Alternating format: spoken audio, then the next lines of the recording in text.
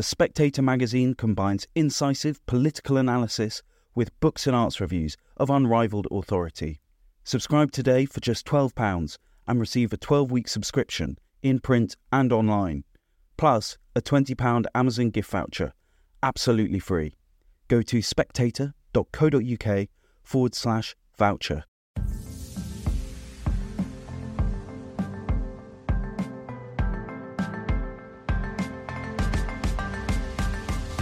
Hello and welcome to Chinese Whispers with me, Cindy Yu.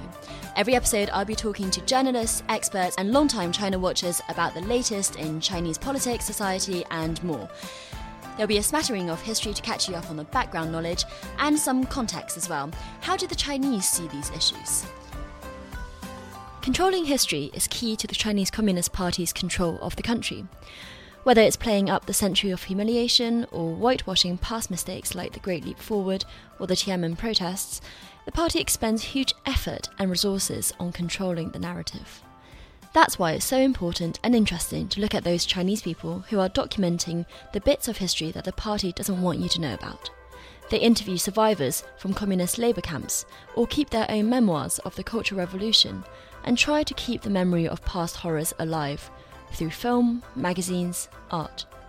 A new book called Sparks documents their work. Its author is Ian Johnson, a Pulitzer Prize-winning author and longtime China journalist. Ian calls these people the underground historians. I'm delighted to say that Ian is on the podcast today to talk about Sparks. Ian, welcome to Chinese Whispers. It's my pleasure. Now, your book is all about the underground historians in China and their battle against the Chinese Communist Party's official narrative. But I think to understand why the underground historians are so important, we need to understand first the official history, why it is that the Chinese Communist Party sees history as so important to bolstering its rule. Because I think that's something that maybe in democratic countries, having an official narrative isn't as important. So can you explain just how important that is? Yeah, of course, every country has its myths and founding stories, and history is contentious in almost every country in the world today. In China, it's arguably more important because the Communist Party's justification for ruling China is that history brought it to power. In this telling of history, China was laid low in the 19th century, the Opium Wars, etc., and there were well-meaning patriots in the 19th century, the first half of the 20th century, who tried to save China, but it was only the Communist Party that was able to do it in 1949, unite the country territorially, throw out the foreign invaders, and set the country on the path to prosperity. Of course, there's an element of truth to this, but in the party's way of telling it, it's also linked to this idea of performance legitimacy, that because the party has done such a great job in running the country over the past almost 75 years now, it should be able to continue to run China. And therefore, the history of the past 75 years has to be sanitized. And the problems, the very many crises, the Great Famine, etc., have to be eliminated from the historical record or so sanitized that they don't pose a threat to the party's right to rule. And I think at one point in your book, you also suggested that the party also learned from the USSR's fall, because Xi Jinping certainly thought that the USSR's dissolution in the 90s was because they allowed alternative histories. Yes, in his view, Gorbachev was almost a traitor, and that his biggest mistake was Glasnost. Glasnost allowed for these alternative visions of the Soviet Union, which had already been circulating in the late 60s and 70s through underground Samizdat publications. These people then got a real voice and a platform in society. Groups like Memorial were allowed to investigate the crimes of the Stalin era, the mass graves, etc., were exhumed. And because of that, in his view, in Xi Jinping's view, people in the Soviet Union, including top officials and Communist Party members, no longer believed in the country's own stories and its own ideology, and it felt like a house of cards. And as he put it in one talk, he said no one was man enough to just say no and put their foot down in 1989, 1990 and prevent the country from being dissolved. And he doesn't want the same thing to happen to China. And I think that he saw that was happening in the 2000s when this underground history movement began. And so he wanted to stop it, nip it in the bud, and crush it before it could grow further. But there are clearly limits to how much he can nip that, because you've got enough material here for an entire whole book, which is fabulous. Tell us about these underground historians. Who are they and what kind of work are they doing? Yeah, so I started the project after Xi Jinping took power, and the way I defined it was I wanted people who were active in the Xi Jinping era. So there are other people who've done amazing work, like the historian Yang Jisheng, who wrote a book called Tombstone about the Great Famine.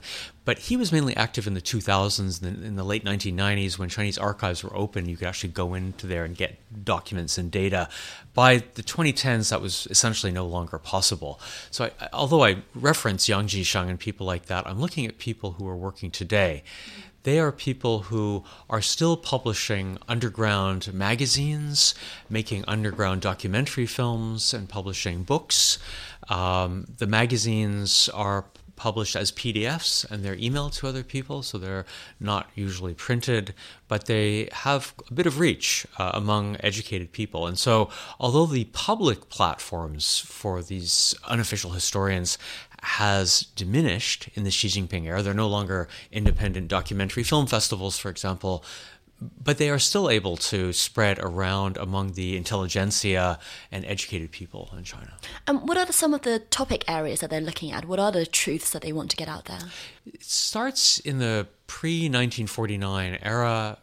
From the beginning of the Communist Party, they want to explain crucial turning points that the party views as heroic, such as the Yan'an period, which is when the Communist Party was holed up in northwestern China during the war against Japan. It's portrayed as this period when people from around China gathered there and formed this band of patriots that ended China's misery in 1949 by winning the Civil War. Many of them show that it wasn't like that at all. There was a series of power struggles, and they've written definitive histories of that period, all based on their own archives that they've created themselves and oral histories and things like that. So it starts even before 1949, and it goes all the way up to the present. It's not necessarily events from the last century, like the Great Famine or the Cultural Revolution.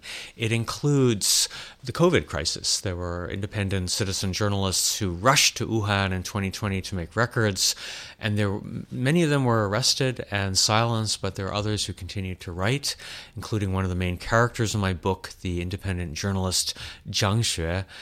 She wrote many posts that went viral about the whole COVID protests and lockdowns and things like that. What drives these people intellectually? Because I was taken by how many of these underground historians, especially those in early generations before the Xi Jinping era, how many of them were true believers in communism and sometimes actually criticized the Maoist regime for not sticking to the letter of communism enough, for not sticking to the idea of equality enough. So I wondered if you can talk about what the intellectual basis of these historians are. Are they traditional liberals in a Western sense, or are they questioning the state from a different angle? It's hard to generalize for so many different people because everyone has their own motivation. I think there are maybe two main points that are worth considering. One is that almost everybody got involved, or almost all of these people got involved in the counter-history movement because of something that occurred to them personally. It may have been that they were persecuted in a political campaign, or they saw the famine, or some members of their family were persecuted for some reason, or they saw the COVID crackdown and wanted to write about it, etc. So it's a trigger usually when most of them grew up in the communist era. They were, if you want to say, brainwashed, or they bought into the system early on, and then something happened when they realized that the matrix around them was not whole, that there were warps in it, and that the reality that they'd been fed, that they'd been taught in school, was not the whole story, and that there was more to it. And then they begin investigating, and that leads them down this path of realizing that there are problems in society and that they need to be exposed. So I think there's that aspect of it. And the other is that they're almost all motivated by, I would say, sort of traditional Chinese values and ideals. It's not really that they are exposed to Western ideas. Almost none of the people I write about in the book have studied abroad. None of them speak English, really. Certainly not. A couple of them speak a little bit of English, but in other words, they're not really foreign educated or influenced by Westernization and this kind of thing. They're much more inspired by traditional Chinese ideas such as righteousness, yi, or justice, zheng yi.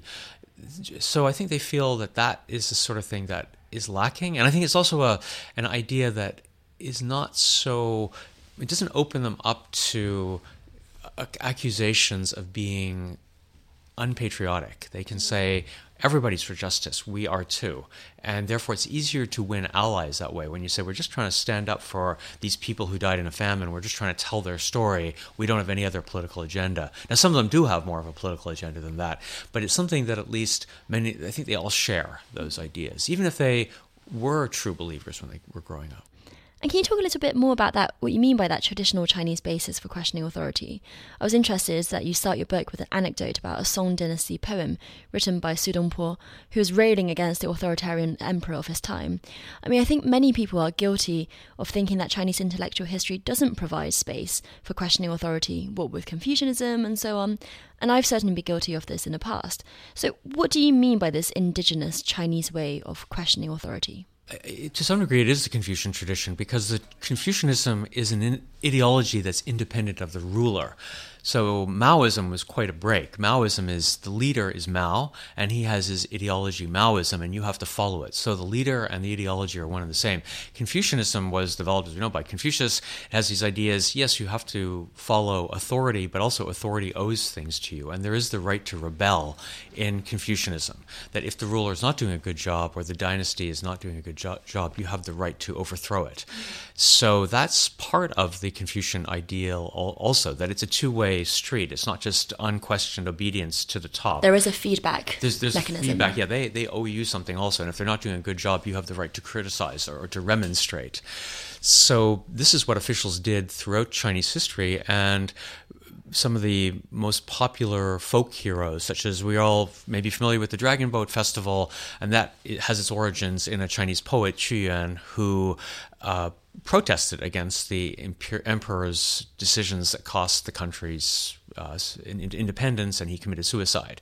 So ultimately, this is what the story is about. The dragon boats are just something sort of tacked on to. But the dragon boats are a celebration of Qu Yuan, right? Because they're looking. I think the story that I heard growing up is that they're throwing these zongzi, rice parcels, into the river so that the fish are eating that instead of Qu Yuan himself. So it's people, grassroots, coming out in support of this person who dared to tell truth. Yes, yeah, exactly. Or the first great historian of China, Sima Qian, he was persecuted by the emperor and suffered greatly in order to complete his history. And so these are the sort of heroes of Chinese history. It's not the emperors whose misrule is criticized, it's the people who stood up to them.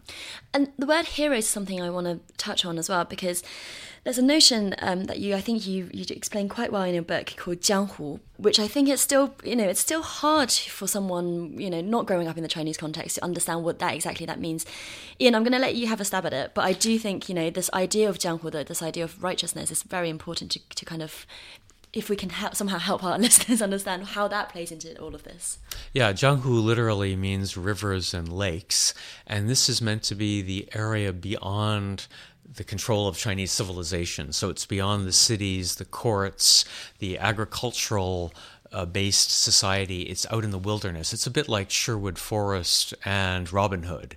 But it's not a physical place. It's not a physical place, although there are these great stories such as The Water Margin or All Men Are Brothers, depending on the translation, which tells about people like that, these sworn brotherhoods where they are standing up for the true values of Chinese civilization. They are the true patriots, even though they are beyond the pale. They have been marginalized by society. They're the real heroes. So people will have this idea. Counter-historians today will sort of say, I'm jianghu, which can also mean a little bit like I'm a bit of a hooligan, and I'm a bit of a rogue, but I've got this sense of justice and righteousness that I'm standing up for. Robin Hood is a very good analogy, actually, because it's when you see politics being unjust, and then justice and morality becomes kind of the prerogatives of your average people, and they might not be doing legal things, but they're doing righteous things. So that's how the historians see themselves. Is that right?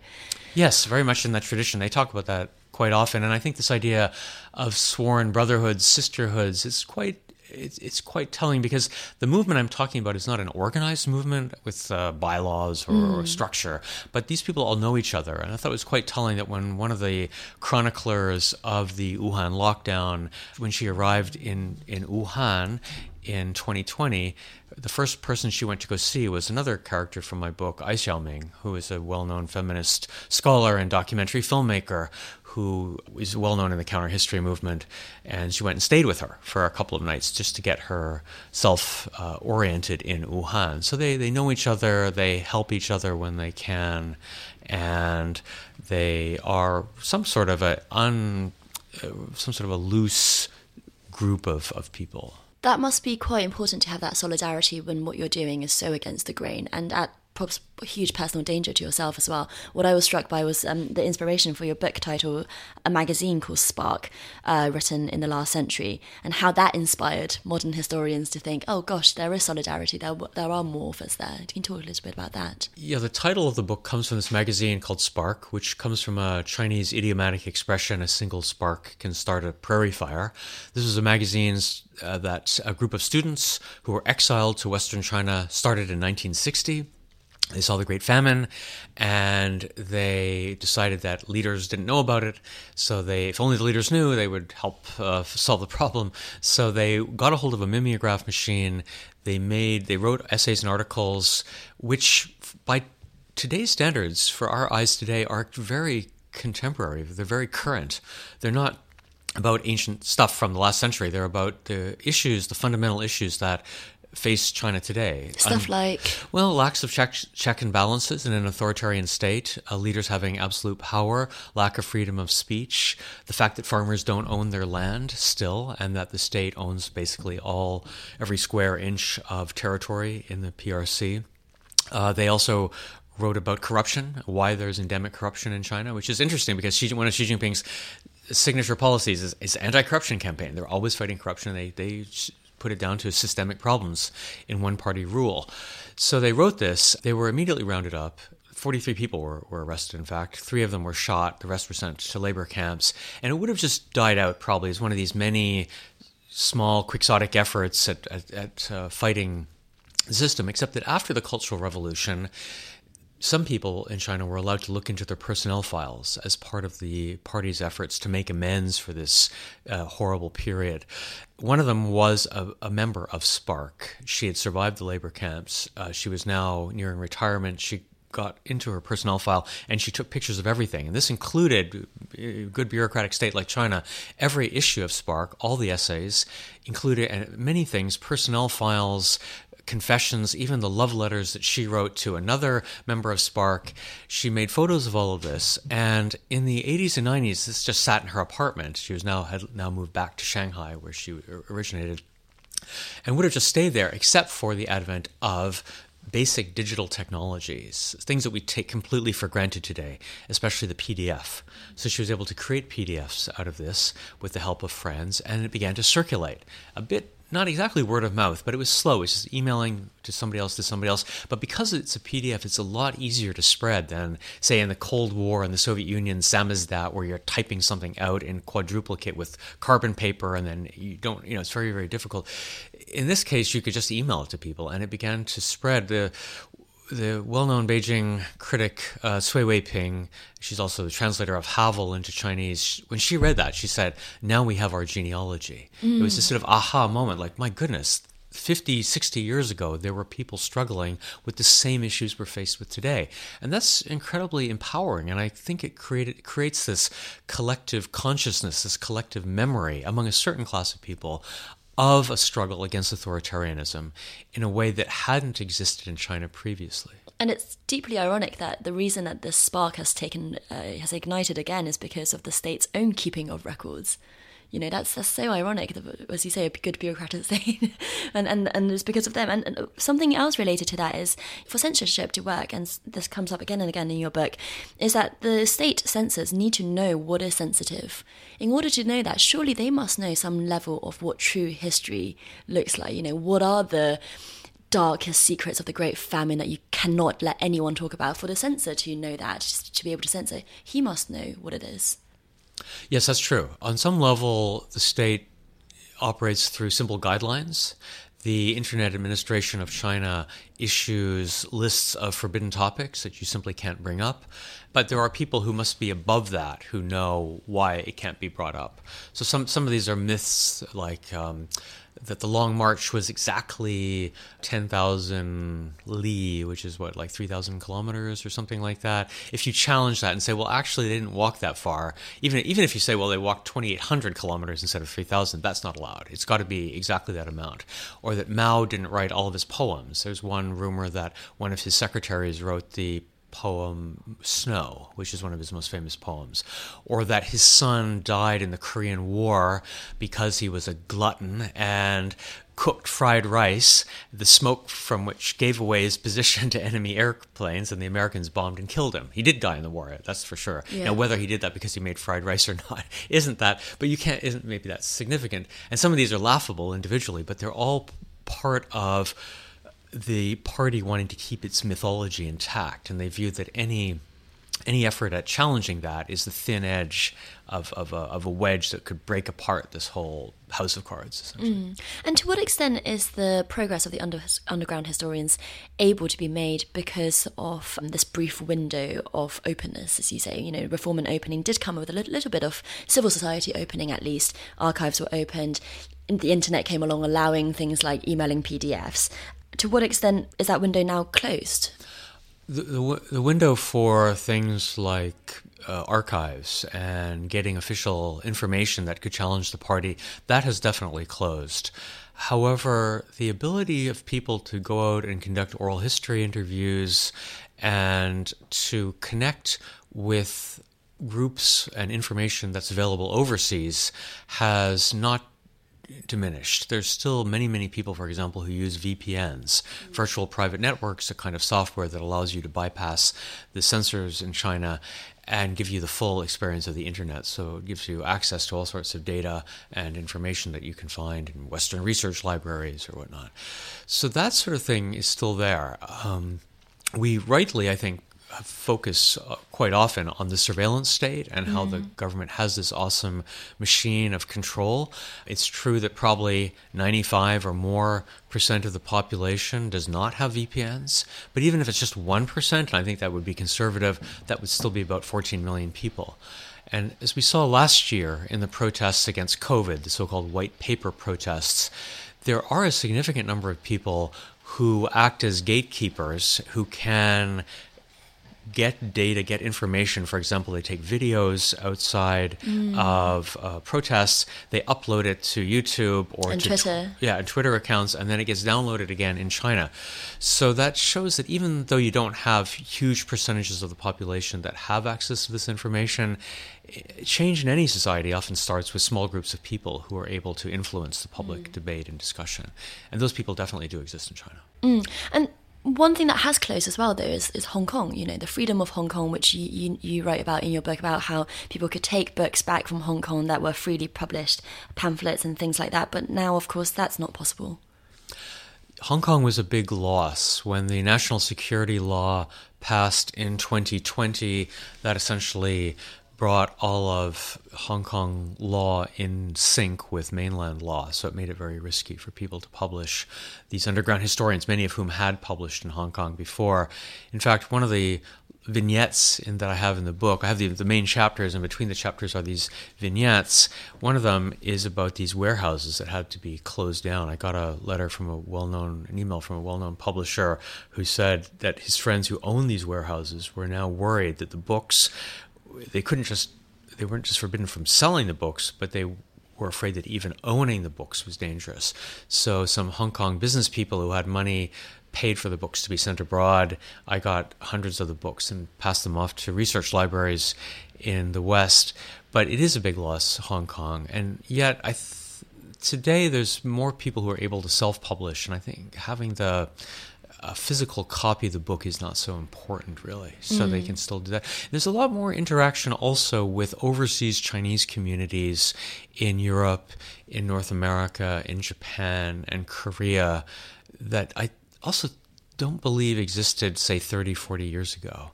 30 or 40 years ago, the easiest way to get rid of a dissident was to exile them. Say, okay, Wei Jingsheng was one of the people in the Democracy Wall movement. We're sending you off to New York.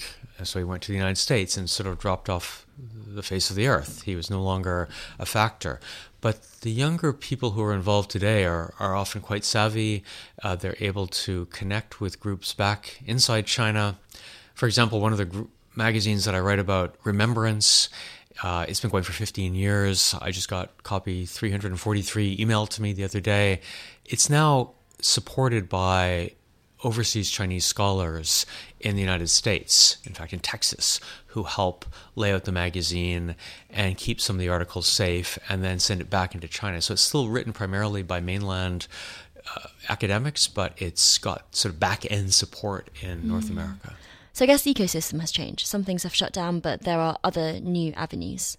Yes, I believe so. You can see that also in many big Western country or cities like London and New York, San Francisco. There are many salons, democracy salons or discussion salons for young Chinese people, overseas students. Of course, there's still surveillance of them by student groups here, but they are very interested in what's going on in their country, and they're inspired in a way by, say, the white paper protests and want to find out what are the problems in my country, and in a way that I don't think was the case so much 5-10 years ago. Ian, how safe are these historians? I mean, their work is incredibly dangerous. You've already mentioned people who were shot for getting involved with Spark, that magazine. Presumably the authorities must know something like this is happening, and if they do, people might think that if the state knows about it, they'll just get shut down or punished. How are they able to get away with what they do? The state mainly focuses on impact, so they control social media. This is why the idea that the internet would be the source of freedom that would be uncontrollable, et cetera, are quite fashionable in the 1990s, not just among Westerners, but even Chinese intellectuals like Liu Xiaobo. This idea was clearly doesn't work. The state can control the internet. I think they feel that if people are working on stuff in the privacy of their living room, that it won't influence other people. So they tend to just focus on people who are publishing. And some of the people I write about, like the journalist Zhang Shui, she's had about 8 WeChat accounts. So she has Zhang Shui 1, Zhang Shui 2. I can never sort of keep up with it. I said, well, how many followers do you end up with every time you have to have a new account on WeChat? But she still will... She'll do it initially just because she needs to have a WeChat account to pay her bills because everything is run through this one app, right? But then eventually she just can't resist it and she'll repost something or write something and then get shut down again. So those people who are very high profile, they are closed down. But I'm describing a movement that involves at least tens of thousands of people across China. So it's not so easy for the government to go after all of them. I think we sometimes think that the surveillance state is some magic wand, and perhaps in the future with AI it will become like that. But at least it's still right now very labor intensive. So to watch somebody in China requires many people, so the government finds it more effective just to shut down their avenues of communication to the broader public. It's always had this policy of censorship that the things that were the most heavily censored were movies, for example, and then television, and then radio. Really mass media. Yeah, mass media, newspapers. And this, I'm sort of describing them almost in diminishing amounts of censorship. At the very bottom would be academic articles, which are just read by specialists. And then they would say, well, you can say more things there than you could say in a television show. So these people are even maybe further off the radar screen of the government. Again, people who are very well known, they do come in for harassment. The famous documentary filmmaker Hu Jie, I describe him in the book. He has had the experience over the past few years where he sets up an appointment with somebody, drives to see them, and they open their front door and say, it's not convenient to talk, close the door. Clearly somebody's gotten to that person and said, if you want your kid to go to college, it would be better if you didn't talk to Hu Jie or something like that. And so they're given pressure and they don't talk, and so it makes it difficult for people like Hu Jie to do their work. But those are really the top end, the most famous of the people. The rest of the people seem to be able to keep going about doing their business, such as this journal Remembrance. Do you worry that by writing this book in the English language as well, that you're exposing them in the West? Because, on that point about impact, one of the things that the Chinese government does care about impact-wise is its portrayal in the West. Do you worry that by writing this book, by celebrating their work, that you're exposing them a bit?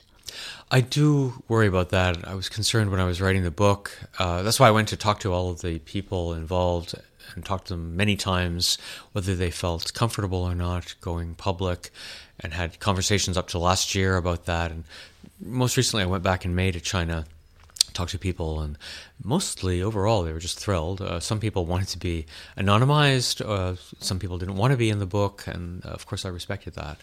But it wasn't a problem to get people to talk or to go on the record. And Ian, I think what's particularly important about these people is that with each generation, you might have your own lived experience of Chinese Communist Party's horrors, but unless you write them down, unless you have some method of passing them on to the next generation, the official history then gets rewritten, by the party, which sanitizes the previous generation, and it goes on and on and on, such that, someone like me, born in the 90s, I learnt so much about the Great Famine and about the Cultural Revolution through your book, things that I never knew and certainly was never taught about in school. Whereas, of course, I have seen the COVID years. So it seems to me that the party is so effective because it keeps refreshing its own history as well. Yes, there was a very well-known essay by the dissident astrophysicist Feng Lijie that I quote in the book called China's Amnesia. He talks about how every 10 years the party is able to suppress knowledge of the previous 10 years. So he wrote this essay in 1990, and he was thinking of the Tiananmen students, and he said they weren't aware of the Democracy Wall movement students from 78. The 78 students weren't aware of the Cultural Revolution students in the 60s, and the 60s students weren't aware of people like the Spark movement in the 50s. So he says this way the party is able to erase history effectively. That is true, but I think the change is that we do have much more access to knowledge, so that if you aren't aware of something, it's much easier for somebody to give you a download of information. One of the main characters in the book, Jiang Shui, had this experience when an academic asked her if she was aware of Spark, and she said, "No, I'm not." He sent her an email with the 500-page PDF, and immediately, boom, she had this data download that would be impossible to imagine in earlier generations. So that it is harder to keep this amnesia, and it's harder, or I think it's impossible. They have failed in preventing a certain group, a significant group of public intellectuals from knowing about this. 30 years ago, 40 years ago, if you were aware of all of these things, you were probably just one of a few hundred people in the country who were some sort of elite intellectuals, maybe well connected to the senior party leadership, maybe living in Beijing, Shanghai, and a couple of other big cities. Now this movement is much more widespread. You have people, you go to almost any small city, and there are people who are reading Remembrance or these other magazines and journalists and people who are just familiar with all this information in a way that wasn't imaginable a generation ago. You sound fundamentally optimistic about the direction of travel. I think in the current context, where we tend to view China as a black hole of dystopia, or however you want to portray it, I come across as a little bit optimistic perhaps, but it's not so much that the glass is half full, it's just that the glass has a bit of water in the bottom of it, and I'm just trying to show that. And there's a bit of a challenge to civil society in the West as well, because I would like us to embrace these people a bit more and bring them over to our film festivals, have retrospectives of their work, which has not happened.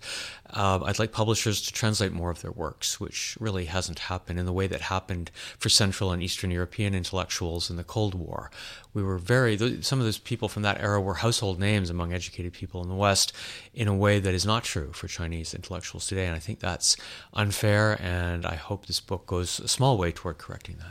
Well, just finally, Ian, where can people find more things to find this body of work that the underground historians are doing? Because some of it is on YouTube, isn't it? But tell us more where people can find if they want to really see for themselves. I am launching a website called China Unofficial Archives. The URL, perhaps you can put in the notes to this show, but it's Minjian, Minjian dash Danganguan, DANGANGUAN.org. We have seed money from a foundation to collect all of this information, all of the issues of these underground magazines, classic works, and also films and vlogs, things like that. It's a free open site, does not require registration. These are works that are in the public domain, so we're not ripping off anybody's IPR. If a book is on sale, such as Yang Jisheng's Tombstone, we're not offering that PDF download of that, although you can probably find that on the internet. But we're offering, it's a curated site. It has description in English and Chinese for each item. We now have over 1,000 items. If you go to the URL now, you'll just see a placeholder saying this is the future site of blah, blah, blah. But you can check back sometime later this month and we'll have it. Brilliant. Thank you so much, Ian Johnson. Pleasure to have you on the podcast. Mine too. Thank you. Thank you for listening to this episode of Chinese Whispers. I hope you enjoyed it. If you're listening to this podcast on the Best of the Spectator channel, remember that Chinese Whispers has its own channel as well. If you just search Chinese Whispers wherever you get your podcast from, you will always get the latest episode first there. If you have any feedback, positive or negative, but preferably constructive, please do email me at podcast@spectator.co.uk. And I'd also love it if you left a review or told your family and friends about the podcast. It's the way to help us grow. So thanks so much for listening and join us again next time.